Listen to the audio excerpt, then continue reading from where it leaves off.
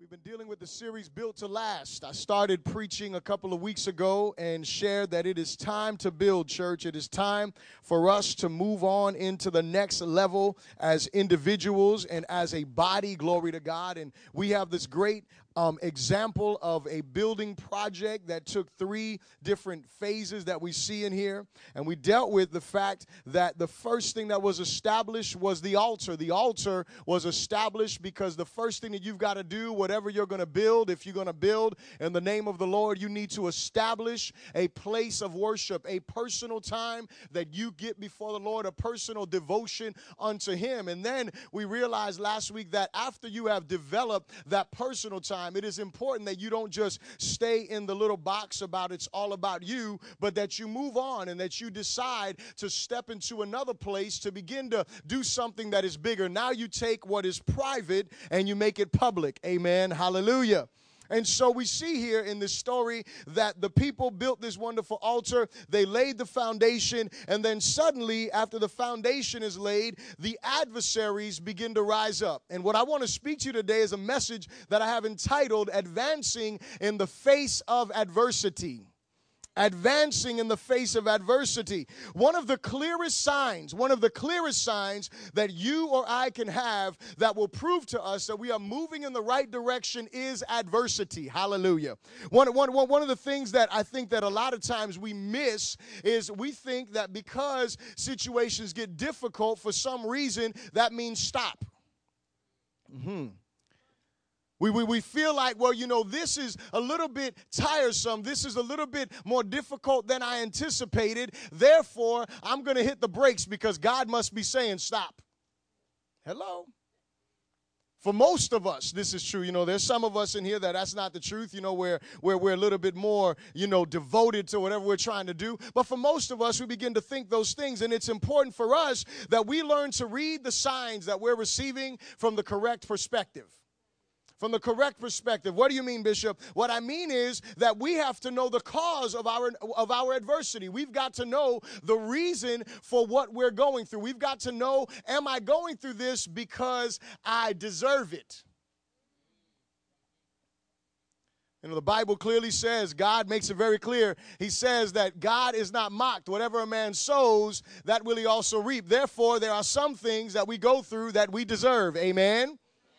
And then there are other things that we go through that are not deserved, but they are literally a blessing from the Lord. Amen. And I know it doesn't seem that way, but you have been privileged. And so when you have been privileged, when you have been honored with hardship, when you have been honored with difficulty, it is a good thing, hallelujah. But it is important for us to figure out, okay, how do I read the sign right? Glory to God. Need the right perspective. See, a brother like me, I got to make sure that I have my glasses on. Hallelujah. Because if I don't have my glasses on, I'm going to be looking at signs trying to figure out where I'm going, and I ain't going to know. That's just because I'm blind. Hallelujah. Right? I can't see. So I got to put my glasses on to get the right perspective so that way I can define what it is that sign is telling me. What that sign is saying, you need to slow down. I need to slow down. If that sign is saying, the road is going to get real curvy in a moment, it's important that I have the right perspective to understand what is coming my way. And it is the same thing for us when we are going through situations, when we're going through adversity. We've got to understand, why is this thing coming into my life? Why is this situation coming against me? Why am I going through this? Because when we see things from the right perspective, it enables us to understand the divine reason for the adversity. And it will do one of two things. It will either give us the faith to stand firm and continue to move forward, or it will give us the conviction to repent and turn back. See, when we understand how I got into this, how this situation arose in my life, then what begins to happen is you begin to realize, okay, you know what? I need to have faith in this, because when I was walking, or before this trial came into my life, obviously I wasn't perfect, because no one is perfect, but I was seeking the face of God. I was endeavoring to get closer to Him. I was desiring to know His will. I decided that I was going to stop doing those things that I knew were not pleasing to the Lord. Well, when you begin to go through hardship because you made a right decision, that's a privilege. But when you're going through hardship because you are, well, you know what? Before I got into this, I was acting like this. I was doing this. I wasn't concerned with God the way that I should have. I was, putting my Bible up on the shelf, not going and getting it to reference it for the decisions I was making in my life. Hallelujah. I wasn't going to church. I wasn't connecting with the body of believers. I wasn't obeying the Lord. I wasn't being right in my workplace situation. I wasn't treating my spouse the way that I should. And now I end up in this situation. That's what you deserved. But you know what's beautiful about God is that whether you deserved it because you earned it or whether you went on ahead and it's a privilege from him, he can deliver you from it all. If you will simply either walk with him or you will repent of what you did to get into the situation that you're in. Hello, somebody. Repentance is such a beautiful thing because when we will come before God and we will recognize our sin, we will recognize our error, we will recognize what we are doing wrong, and then we say, Lord, I recognize what I'm doing wrong and I no longer want to continue doing wrong, and we turn from that, God is able to deliver us and set us free and get us on the right path and move us forward in his purpose for our lives. But we have got to be willing to really search. Hallelujah. See, because a lot of us don't want to search. We just want to blame God. Hello. Where's God in my situation? How many people do we hear say that stuff? Well, God abandoned me. Okay, did God abandon you or were you not thinking about him at all? For someone to abandon you means that you had to be connected. You had to be close with each other. There had to be some kind of, he's devoted to you, but are you devoted to him? So we've got to know where this situation is coming from. And why is this? Because we're talking about building, church. We're talking about being built into the dwelling place where the glory of God can manifest, where the kingdom of God can be extended, and where his will can be established in the earth. This is what God is doing right now, church. This is what he wants to do. He wants to build us up as a body of believers so we can be the dwelling place of God. When we come together, the dwelling place of God. When we're in our homes, the dwelling place of God. When we're in our workplace, the dwelling place of God. The place where God's presence can manifest at any given moment. When you have a need or you run into someone else that has a situation, you are the dwelling place of God. So guess what? You don't have to call me. You don't have to call one of the other pastors. You don't have to call the most spiritual Christian you know. You can be that answer to the situation or whatever is going on because you are the dwelling place where God is there and his kingdom can be manifested through you. Look at your neighbor and say, neighbor, are you being built? Hallelujah. Shake your other neighbor and say, neighbor, are you being built? The enemy is opposed, church. He is opposed to any advancement of the kingdom of God in the earth. Any type of advancement. But you'll notice something. When we look at this story, we looked at this whole building project from its inception. And we saw that when Zerubbabel first came back to Jerusalem, he went ahead and he built this altar, right? And we talked about the time frame after which this altar was built, this place of worship. No adversary rose up then. The adversary rose up when? The adversary rose up once the foundation for the temple was laid. That is when he rose up. Why? Because you know what? The enemy doesn't, hear me, church. The enemy doesn't want you to have a prayer life. He doesn't want you to pray. He doesn't want you to have a personal devotion to the Lord. He doesn't want you to be committed to God on a personal level, that altar, that personal level. He doesn't want you to do that. But if you go on ahead, give your life to Jesus and decide, I'm going to go ahead and I'm going to begin to pray. I'm going to begin to study the Word of God. I'm going to begin to have my time with the Lord. I'm going to begin to come to church. He don't like that, but he's okay with that. But you know when he gets a problem? He has a problem the moment that you decide, I'm going to the next level with this. I'm going to take the God that I am rejoicing in, the God that I am in fellowship with, the God that I am devoted to. I am going to take him, and now we are going to begin to do something to bring change to this earth. He has a problem with that. Why does he have a problem with that? Well, he has a problem with that because if you read, and we're not going to go through all of this, but if you read the letter that was written to the king, there was some things that were being said about this nation. And it was about the reputation of their God. Well, they're building this rebellious and evil city. And they have been known to go against kings and all of this stuff. And you know what it was is that in the Old Testament, when God was bringing the children of Israel into different lands, you know what was happening? God was turning the world upside down. Hello, somebody. And so you know what happened in the New Testament? It just changed just a little bit. God wasn't throwing things upside down like that. God did something different after Jesus came. He said the kingdom of God is within you. And so now you begin to carry that kingdom. You begin to carry the glory of God. And we read in the book of Acts, as we've been studying, we understand that there was a story there that the people clearly said, what did they say? They said the people who have turned the world upside down have come here. Why is that? Because God's reputation doesn't change. In the Old Testament, he was turning the world upside down. In the New Testament, he's turning the world upside down. But you know what he needs in both sides? He needs a people who are willing to connect with him and allow him to turn their world upside down first and then use them to turn the world upside down. You see, this is what happens here. The children of Israel, the reason why this whole rebuilding project was taking place, the reason why this whole thing was happening was because of disobedience. Because the children of Israel began to worship false gods. The children of Israel lost focus of the true and holy God and began to do their own things. And because of that, judgment came. And so they deserved what they ended up getting. They ended up in bondage. But you know what? God doesn't want us to be bound forever. Hello? God doesn't want us to be hurting and broken forever. He says clearly that he is there with the broken and contrite so he can revive their spirit, so he can give new life, so he can give new vigor. That's what he's there to do. Hallelujah. But we find here that God has this wonderful reputation, and then the adversary rises up because, okay, they're worshiping, that's cool.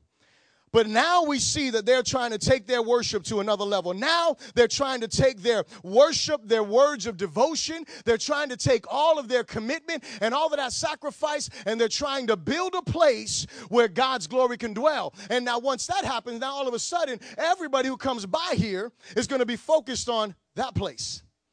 Everybody who comes by here is going to be focused. And even more importantly is that if they build that place, we know from history that the glory of God descended where they built that temple. And we don't want that, because when the glory of God descends, things start to change. Hallelujah.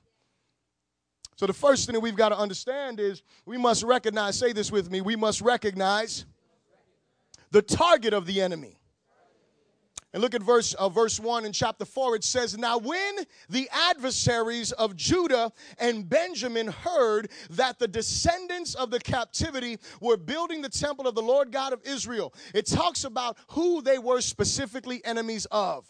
And it says that they were enemies of Judah and Benjamin. Judah and Benjamin. Now, last week, we went through some names and some definitions, and I hope you got it. If you didn't, you can, go online and hear the CD or the message there. But we went through some definitions because, remember, these definitions, these names are important to us. And so the first one that we look at is the one Judah. And that is the one we talked about last week. It means praised or praise. But why is Judah so important? Why are they the enemies of Judah? Well, if you just go back in history a little bit, you'll go ahead and you'll see that when the children of Israel were like in the book of Joshua and they were coming into the land of promise, they asked God, who should go first? And he said, Judah goes first, right? So the people of praise, they go first. So they make the way. Praise is going to make the way. But if you go a little further back into the history in the book of Genesis, you'll find that when Jacob or Israel was on his deathbed, he prophesied over all 12 of his sons. And when he prophesied over Judah, he said this in a nutshell. He said that Judah was like a lion. He communicated that he was like a lion, that he was a ruler. And he talked about this ruler, and what he was saying was he was giving a prophetic word and saying, out of you the Messiah is going to come. Why is that important? Why would the enemy pick Judah? You want to know why? Because the greatest student of prophecy is the devil. You didn't hear what I just said. The greatest student of prophecy is the devil. Any prophetic word that has been over your life, you might have forgot it. He didn't. No, now you got it. See, he may have spoken over you blessing. He may have spoken over you destiny. He may have spoken over you. God may have prophesied over your life. You are going to be this, that, and the other. You're going to just do all kind of great wonders. And you know what? You might have forgot about all that stuff, but the devil didn't. He wants to keep you forgetting about that stuff. He wants to keep you away from fulfilling your prophetic destiny. He wants to keep you away from fulfilling God's purpose and call on your life. And it was the same thing here. He understood that if he could eliminate Judah, then he would have good chances of eliminating the Messiah that was going to come and bruise his head some 1,000 years later. Hello? So he's the enemy of Judah. He's the enemy of that place of praise. And then he says he's the enemy of Benjamin. Now, Benjamin was the youngest son. He was the youngest son. And the way that the prophecy was over him was they called him a ravenous wolf. And he would just tear his prey. He prophesied over him. He said that he was going to be ruthless. This is what he communicated about Benjamin. Now, mind you, he prophesied this way back in the book of Genesis. If you follow the track and you go throughout and you fast forward to the book of Judges, you remember a story there. There was this. First of all, there was a judge by the name of Ehud, and he was what? He was from there. He was from Benjamin. He was the one that God raised up to be a deliverer. But later on, toward the latter part of this, there is this recognition of the warriors that are in Judah. And in Benjamin. He communicates this. They got like I think it's like 26,000 or 46,000 people that are warriors, right? But then he points out something. He specifically said, but there are 700 of them that are left-handed. And they sling this stone and they'll hit a hair. I mean, these guys were some bad dudes. That's what they were. They were warriors, so they had issues with them. Why is that? Well, you see, when you look at the name Benjamin, his daddy renamed him because we know that when his mother was giving birth to him, she was dying. When she was dying, she said, Ben-Onai, which what did it mean? Son of my sorrow. Gave him a bad prophetic destiny. Son, you're going to cause sorrow everywhere you go. Your wife's going to be sorrowful. Your children are going to be sorrowful. You're going to be sorrowful. But his father comes in, and his father says, no, Benjamin, son of my right hand, son of my strength. And it's amazing because while he calls him son of the right hand, the one that the Bible points out as being the powerful ones are the ones who are left-handed. Go figure. Why is that, church? Because in those days, you got to remember that the left-handed folks, they were like abnormal. Hello. Even in our own history, when, back in the days, kids were going there trying to write with their left hand, teacher would be like, nope, you need to put it in your right hand. Everybody, because you're left-handed, there's something wrong with you. There ain't nothing wrong with you, hallelujah. But there's something that we realize, and in sports is when we see it the most. When you got a left-handed boxer, you got an issue. He don't have an issue, you have an issue. Why? Because he's different. He fights from a different perspective. He twists his body a different way. He moves him. See, I love Rocky. Hallelujah. And Rocky was a southpaw.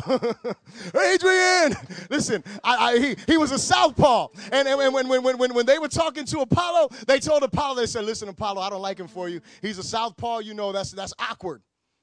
Who became the champ? Rocky Balboa. That's what's up. Hello, somebody. Listen. Why is this important? I use that to paint a picture because there is a reality that being left-handed, in a lot of cases, they looked at it as being a negative, but nowadays we see it as being a positive because you do things differently. And so what we've got to realize is that God is longing for someone, just somebody who will believe him and understand that, you know what? You may not be like every other person. You may not be able to preach. You may not be able to teach. You may not be able to sing or play an instrument. You may not have the patience to work in a nursery, but there is something in you that God wants to speak over your life and wants to call you forward so that way you can be the surprise to the enemy, so you can be the one who is going to step forward and do something great for the kingdom of God. But if you continue to measure yourself based on what everything seems like, no, you're going to miss what God wants to do, church. See, we're talking about folks who have not been like everybody else. It's okay as long as you're not being like everybody else is sin. Hello, somebody. That's not okay. Amen. I'm not talking about sin. God is not going to take your sin and do something great with it. He nailed your sin to the cross. Hello. And we need to leave our sin on the cross and allow Christ to work with us. But just because we're not like everybody else doesn't mean that we don't have great purpose. As a matter of fact, if we're not like everybody else, the enemy wants to keep us from knowing our strengths. Hello. So he's got the enemy of Judah. He doesn't want you to praise God. Why doesn't he want you to get in praise with the Lord? He doesn't want you to get in praise because God dwells in that place of praise. Hello, somebody. God dwells when we're talking about praise, we're not just talking about singing. We are talking about living. And I heard a great definition of what praise was. Praise is speaking about God. That's what it is. It is speaking about him. And so when you are praising him, you speak about him every time you make a decision. Hello. You speak about your devotion to him every time you make a decision. Every time that you treat your husband or you treat your wife a certain way, guess what? You are either praising God or you're praising your flesh. Hello. You are either speaking praise when you make the right decisions in your workplace. You are speaking praise to God. And you know what? God dwells there. Why? Because when you are praising him, lights shine. Hallelujah. And then opportunities open up. But not just that. Praise is the place where we become molded more and more into his character. Because every time that we are giving him praise, guess what's happening? We're becoming more and more like him. But the enemy doesn't want you to be in praise either, because it is there that we end up getting the favor of God on our lives. What do you mean, Bishop? What I mean is, a lot of times, we're busy trying to impress our bosses. Or I'll stay late. I'll work on Saturday. Whatever you need me to do. Ain't nothing wrong with that. Praise the Lord. But let me ask you a question. When the Holy Ghost calls you, do you say, I'll stay later in your presence? When you wake up and you don't know why you're up and you just can't go to sleep, instead of turning on the TV or going to get your favorite book or going to have, some milk and cookies or something, why don't you go into his presence? Are you saying to him, see, because here's the point.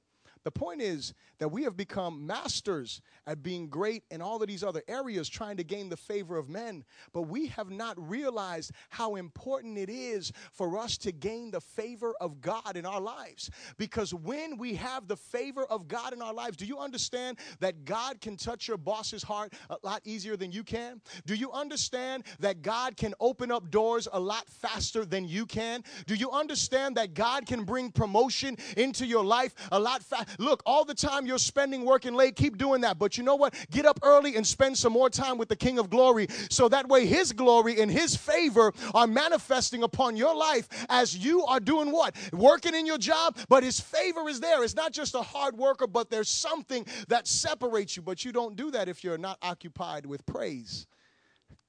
Hello, somebody. So he doesn't want to keep us there. He doesn't want us to understand our strength, because the moment that we understand our strength, you know what we begin to do? We begin to rise up and do something with it. Hello? He wants us to stay down. He wants us to be depressed. He wants us to continue to look, we ain't got nothing to offer.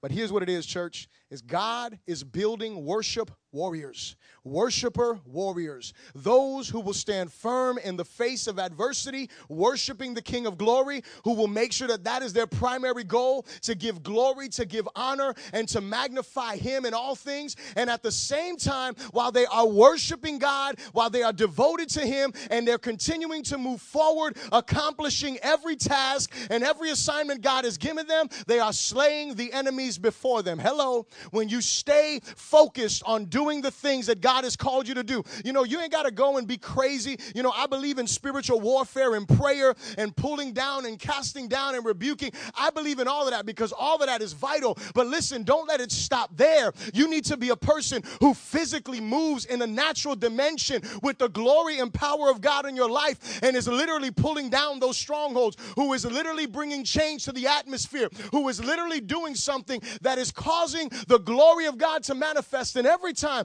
that you accomplish what God has assigned you to do, Bishop, what are you talking about assignments? The Bible is filled with assignments. Hallelujah. The Bible is filled with what our responsibility is. The Bible is full of what we're supposed to do. And every time that we comply with and we obey what this Bible teaches us, you know what we're doing? We are slaying the enemy right before us. Simply obeying the Lord day in and day out, just doing what God has called us to do. The second thing, please repeat this after me. We must beware of the tactics of the enemy.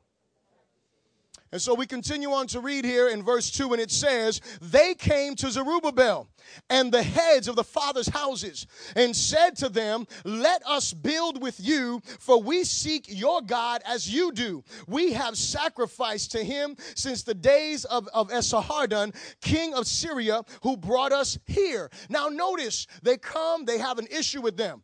They don't come with guns blazing. That isn't what they do. The tactic of the enemy, the first thing is what the greatest thing is.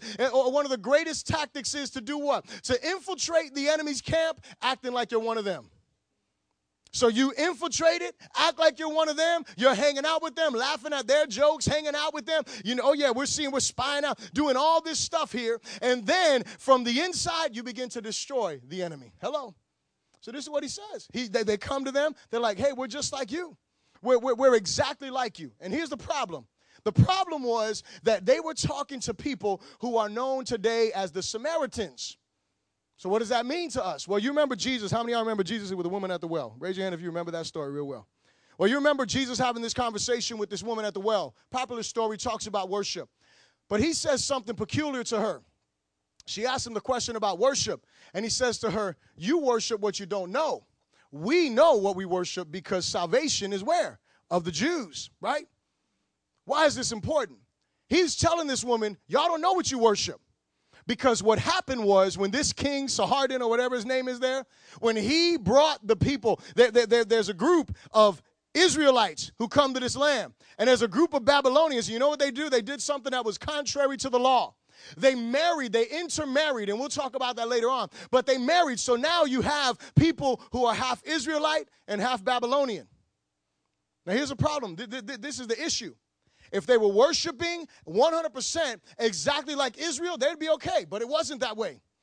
They were worshiping all kinds of gods, and they added to their list of gods the God of heaven. They worshiped him in a superstitious manner. It wasn't a real devotion the way that it was supposed to be. But I want you to notice who communicated to them, we don't want nothing to do with you.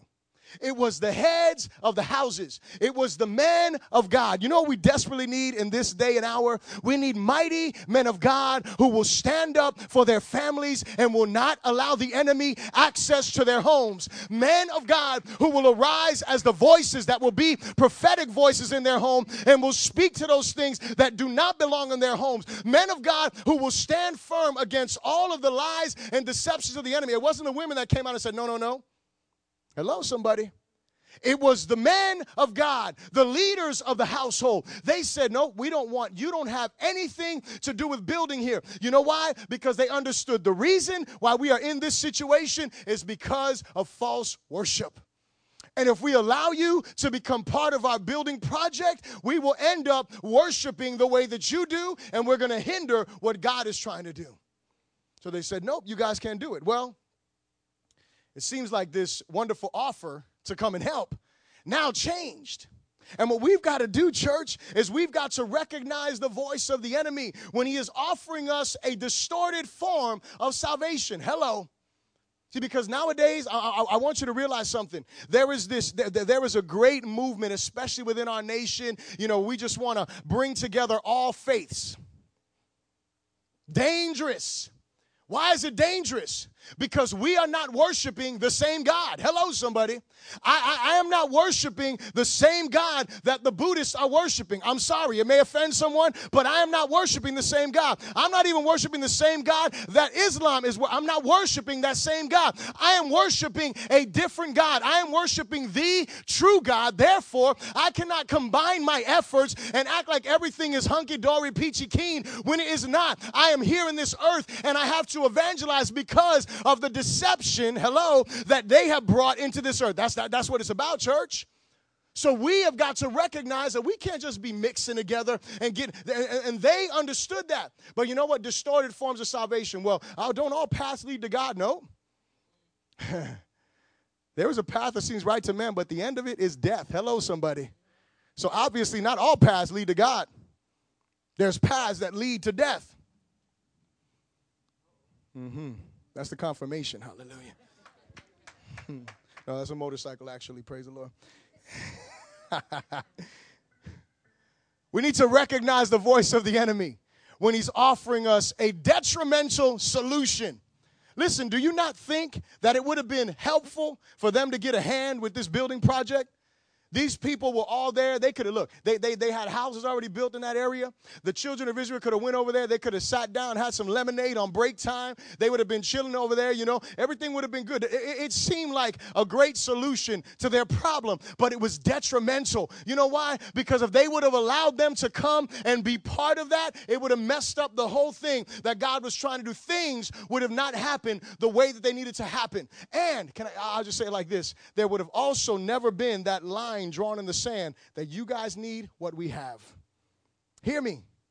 If they would have said, you guys, come and help. You're part of this. You're part of this thing here. They would have never recognized. Jesus would have not been able to have that conversation with the woman at the well and her recognize the need that she had. But because these men of God rose up and said, no, we don't want a part of this. You don't have any part in this with us. Then you know what? We're not going to do it.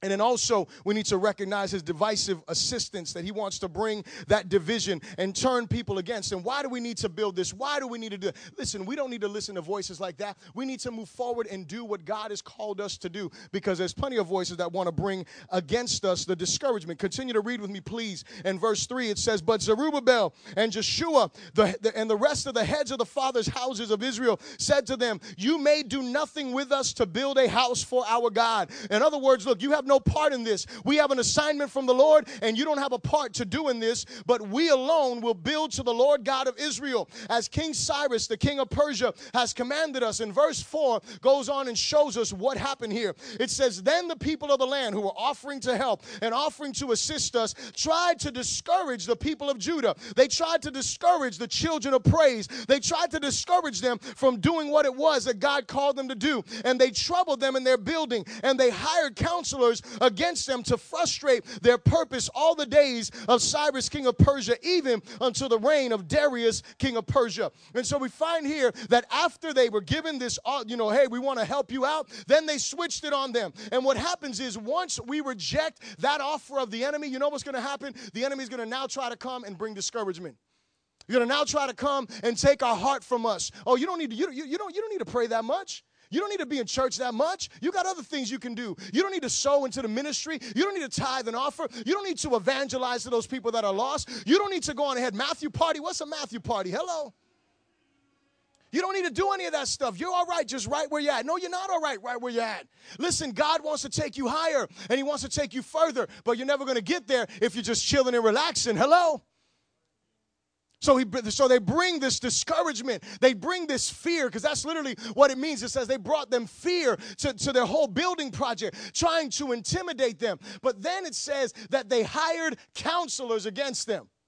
So what's happening is, these people are trying to come, and whatever it was, maybe they were dealing with, bringing the wood from the other place they had to, and they had people that they thought were on their side, having conversation with them, telling them, yeah, everything's coming. It's going to be here next week. Stuff wasn't coming in.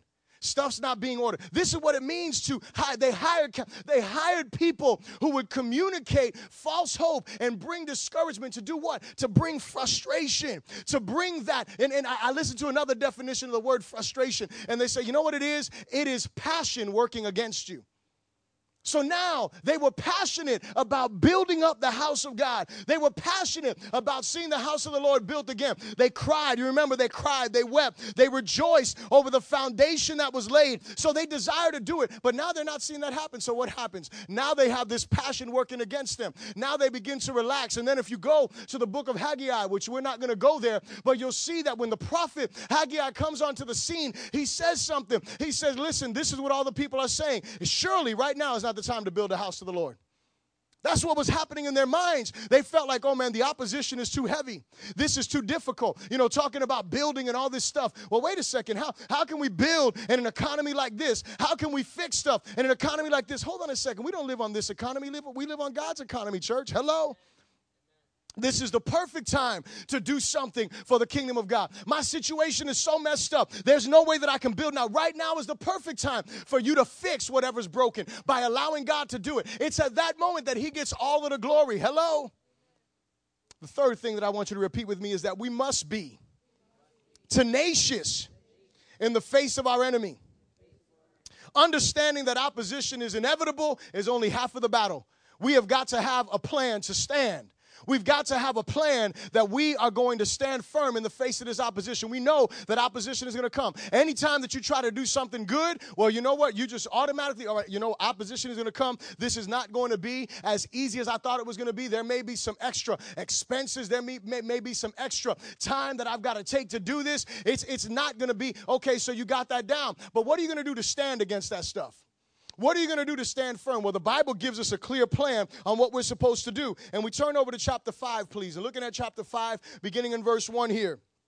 And it says, in verse 1, it says, then the prophet Haggai and Zechariah, the son of Iddo, prophets, prophesied to the Jews who were in Judah and in Jerusalem in the name of the God of Israel who was over them. So Zerubbabel, the son of Shealtiel, and Jeshua, the son of Jozadak, rose up and began to build the house of God, which is in Jerusalem, and the prophets of God were with them, helping them. The key to standing firm in the face of adversity is clothing yourself in the very armor of God. What do you mean, the armor of God? When you look at that armor of God, the armor of God is what is what the Apostle Paul says in the book of Ephesians chapter 6. He says that we are supposed to put on the full armor of God so we can stand in the evil day, so we can stand up against the wiles of the enemy. And when we look at the armor of God, what does that mean? The armor of God is simply putting on Christ, putting on the helmet of salvation is doing what? Getting your mind right so that way you think the thoughts that Christ thinks. Putting on the breastplate of righteousness. What is that? That is getting the heart of God. That is protecting yourself,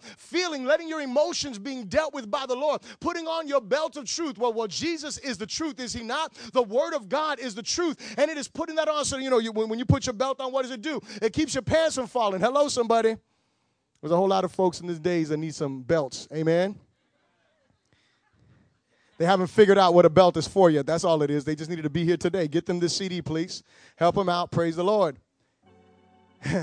But you get this belt of truth, church. This belt of truth that girds your loins, and that way you're able to stand fast with the truth. You're able to walk in place, your feet with the readiness of the gospel of peace, understanding that you are putting on Christ, and everywhere you go, no matter where it is, it can be an opportunity for you to share who? Jesus Christ with the world. You got this shield of faith. Well, where do you get faith from? You get it from hearing the word of God. So you need this shield of faith in order to extinguish the flaming darts of the enemy. And then you have this sword of the Spirit. So when the enemy doesn't want to back off and all of that stuff, guess what? You have a weapon in order to cut the enemy down with. And all you've got to do is have the word of God. And this is what happened. These people were discouraged. They were fearful. They were frustrated. They were going through all kind of mess. And guess what? God brings these prophets into their life to communicate with them. And I want to let you know something. They didn't go running after the prophets. The prophets came to them. So that should encourage us. All we've got to do is cry out to God, and he will give us the word of the Lord that we need. And guess what? Most of the time it is right here, church. Hello. Too many folks that we know, you'll have conversations with them, and they're asking God for a sign, and they're asking God to speak to them, but they don't crack their Bibles open. How do you expect God to speak to you when you won't open your Bible? Oh, I know, you want to be led by your feelings.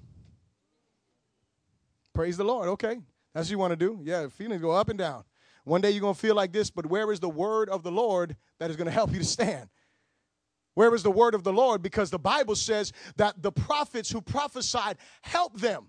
The prophetic words that were being spoken, literally, the word is to sustain them, supported them. That's what they did. So when they were building and they were getting discouraged, the word of the Lord was coming into their life and was encouraging them, building up their faith. So no longer were they discouraged. They had the courage that came from the word of God. No longer were they fearful because they knew that God was with them. No longer were they frustrated because they were moving in the dimension and in the purpose God called them to do. But what was the key element to that? It was the word of God. When they started this, remember, way back when King Cyrus heard, he said, you know what? It is time to go do this so that way the word of God can be fulfilled. Building according to the pattern of God is all about one thing. It is about hearing what God says and continuing to run with it and do what he's called you to do. And so as a church, we have got to have that mindset. It is about fulfilling and completing what God's word says.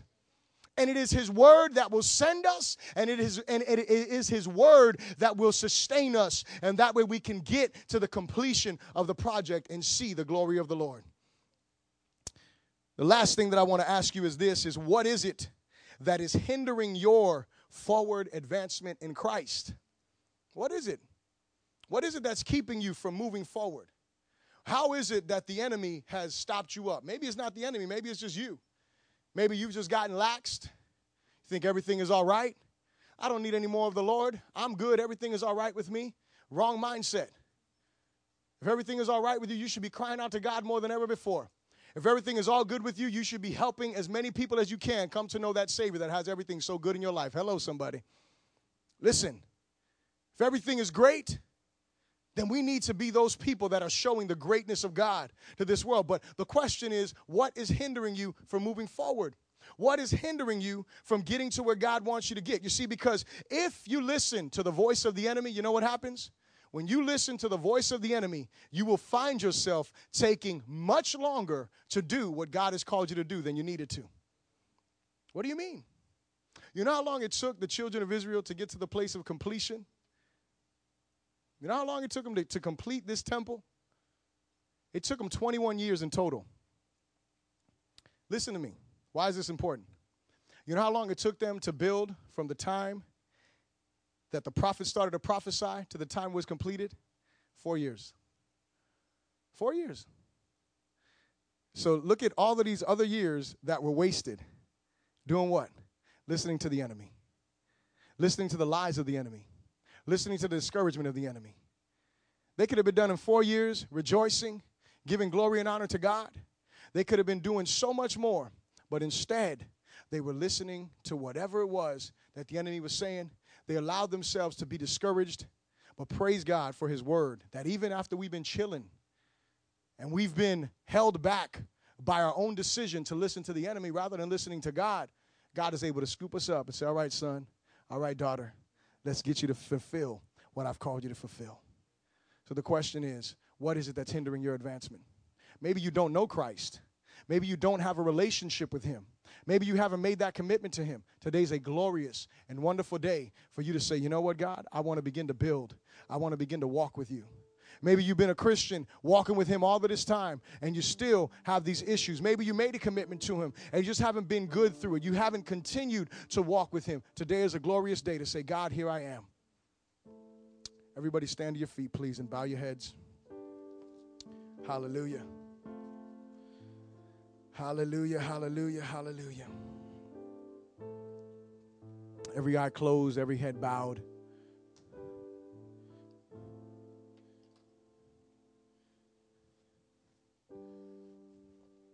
You alone know what it is that is holding you back. Maybe it's your past, maybe it's a situation or circumstance.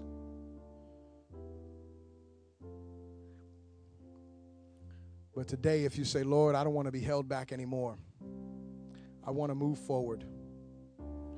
I want to move forward into your will, into your purpose. Hallelujah. If that's you, and you say, God, I want to move forward. I don't want to be stuck here anymore.